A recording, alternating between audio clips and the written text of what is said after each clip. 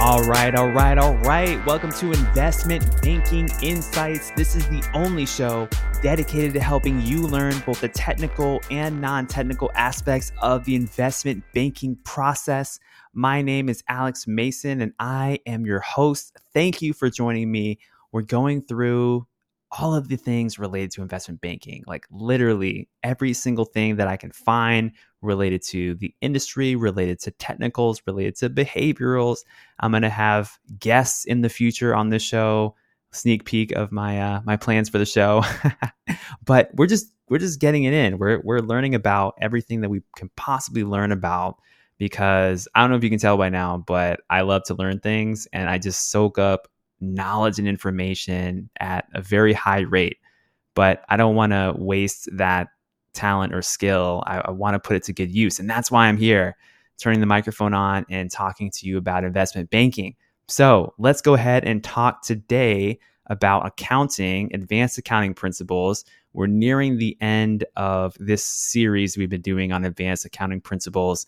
And today we're going to talk about a concept that we have not touched on at all in the prior 187 episodes of the show, but we're talking about it now. So let's go ahead and talk about finance leases versus operating leases.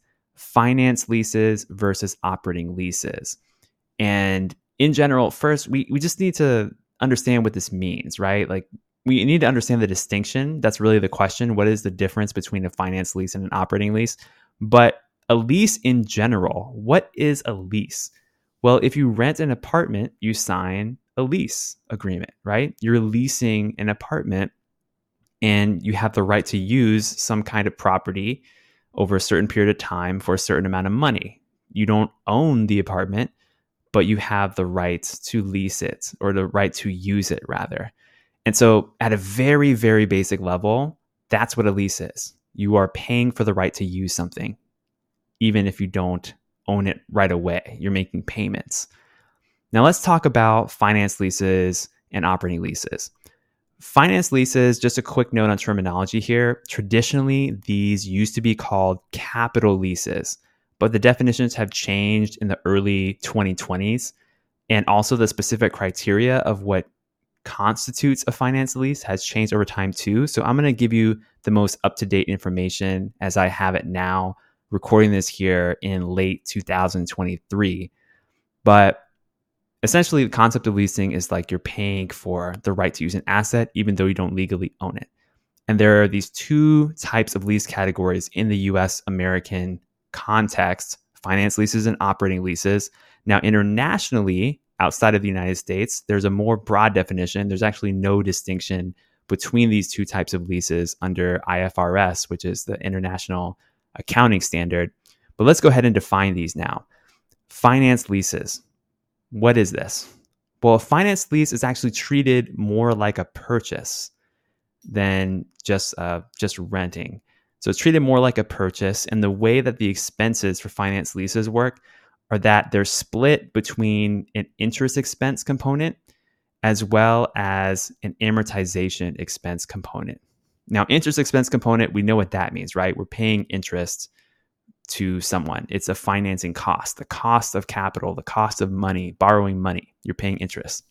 Now, amortization expense, this can mean essentially the way I think about it is you're paying your principal. You're paying a certain amount that's just like the cost of the thing that you're leasing out.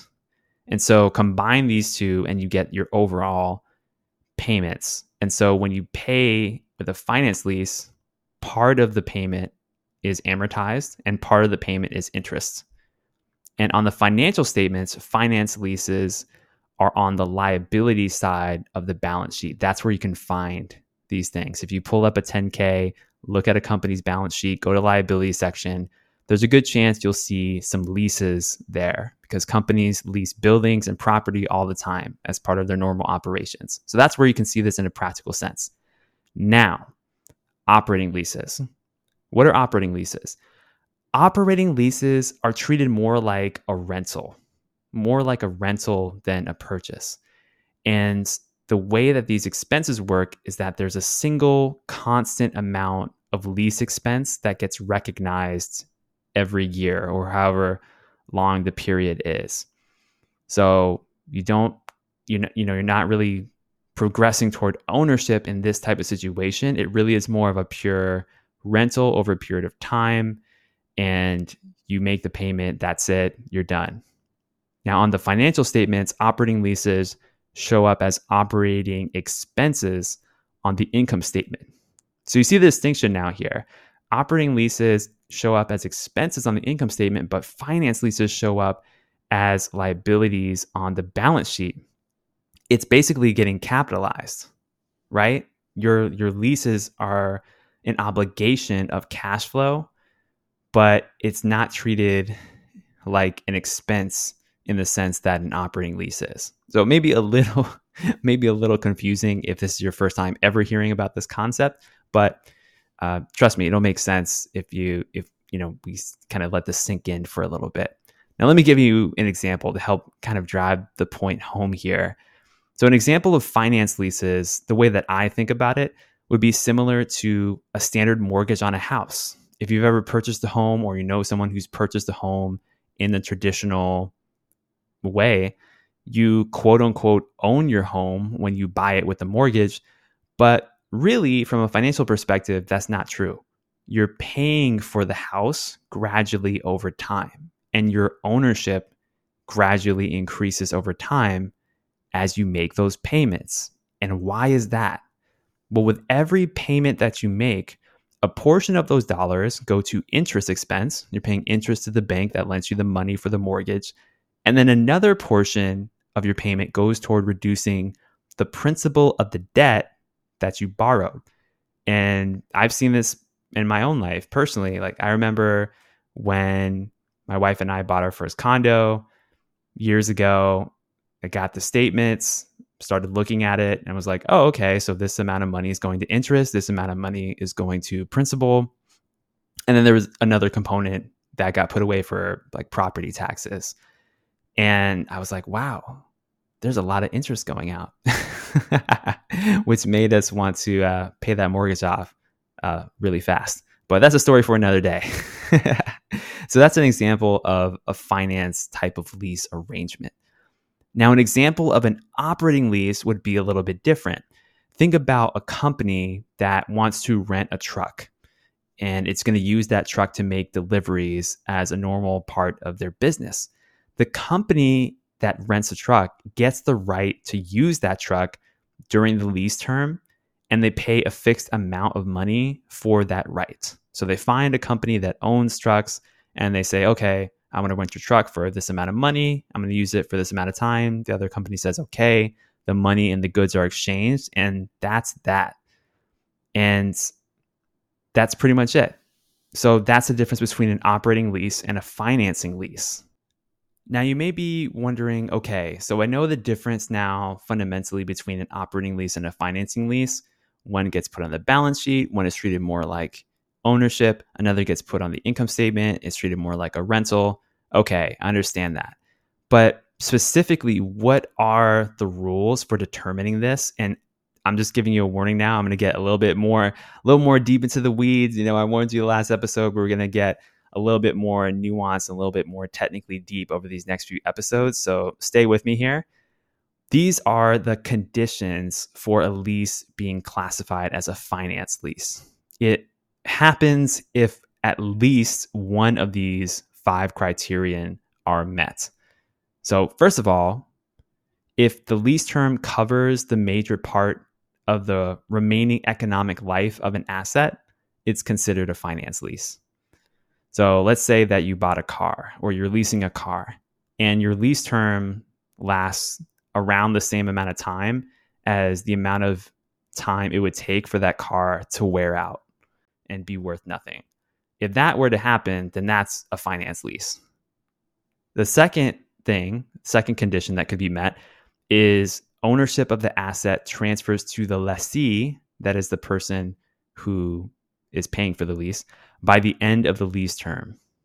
So if you're paying money for a lease and then you get ownership at the end, then that's a finance lease. So think about, again, the mortgage example. If you pay a mortgage for 30 years and then you send in that final payment, you now have complete ownership of that home. The bank no longer has a claim to your house because you paid them off. And that's an example of a finance lease. Number 3 is lease contract grants the lessee the option to purchase the asset by the end of the term, and the lessee is reasonably likely to exercise the option. So think about a situation, again, I'm using the analogy of houses because it helps me understand it better. Imagine someone renting a house to someone else, but it's a rent to own arrangement. So the person renting the house pays money over a period of time, and then at the end of that period of time, exercises their option to then purchase the house from the owner. So if something like that happens, it's a finance lease. Number 4, the present value of the sum of the lease payments and any residual payments guaranteed by the lessee equal or exceed substantially all of the asset's fair value. Whoa, hold up. Slow down, Alex. Slow down. Let's rephrase that there, because that was very technically worded. Essentially, what this means is the value of the payments that are going to be paid over time, if they're at or above the value of the asset itself, it's considered a finance lease. So just a silly example, if I were to lease a water bottle to you, and it's a really nice water bottle, I talk about how awesome it is, and I don't want to necessarily sell it to you, even though I bought it for $40 on Amazon, like I could say, well, yeah, I'll lease it to you over the next 3 months, and you're going to pay me $20 a month for this water bottle. Well, at the end of the 3 months, you paid me $60, but the fair market value of my water bottle is only $40. So because of the terms there and because of the amounts related to the value of that asset, it's considered a finance lease. So that's number 4. And then number 5, finally, is that the underlying asset is so specialized that it likely has no alternative use for the lessor at the end of the lease term. And the lessor, by definition, is the person who has the ownership of the asset in this lease arrangement. So if another example here, like if let's say that you work at an amusement park and you own a Ferris wheel that goes up and goes down and it's really fun and the kids ride it while they're eating their cotton candy. If you own the Ferris wheel and it's so specialized that like you know that no one else is probably going to want to buy this Ferris wheel later and you lease it to someone, well, you kind of count that as a finance lease because it's very unlikely at the end of that lease term that anyone's going to really have any use for it. And I don't know that much about amusement parks, but when I think of a specialized asset, that's what comes to mind. It's something that I think about. So those are the 5 criteria. And remember, if the situation matches even just one of those 5 things, then it's considered a finance lease. If for whatever reason, none of these 5 criteria apply, then the situation is such that it's an operating lease based on the definition that we discussed earlier. Okay, and that's the difference between a finance lease and an operating lease. Yes, we did it. Long episode for you today here, but I think it's an important concept, a little bit more of a nuanced, advanced concept, but we haven't touched upon it at all. So I figured I would just really go into it today, and I hope you enjoyed that. Okay, congratulations. I'll see you next time here on Investment Banking Insights. I'm Alex Mason, your host, just trying to live well, just trying to get it, just trying to grow and evolve. And I hope you're doing the same. I hope you're having an incredible day, and I'll see you next time. Take care.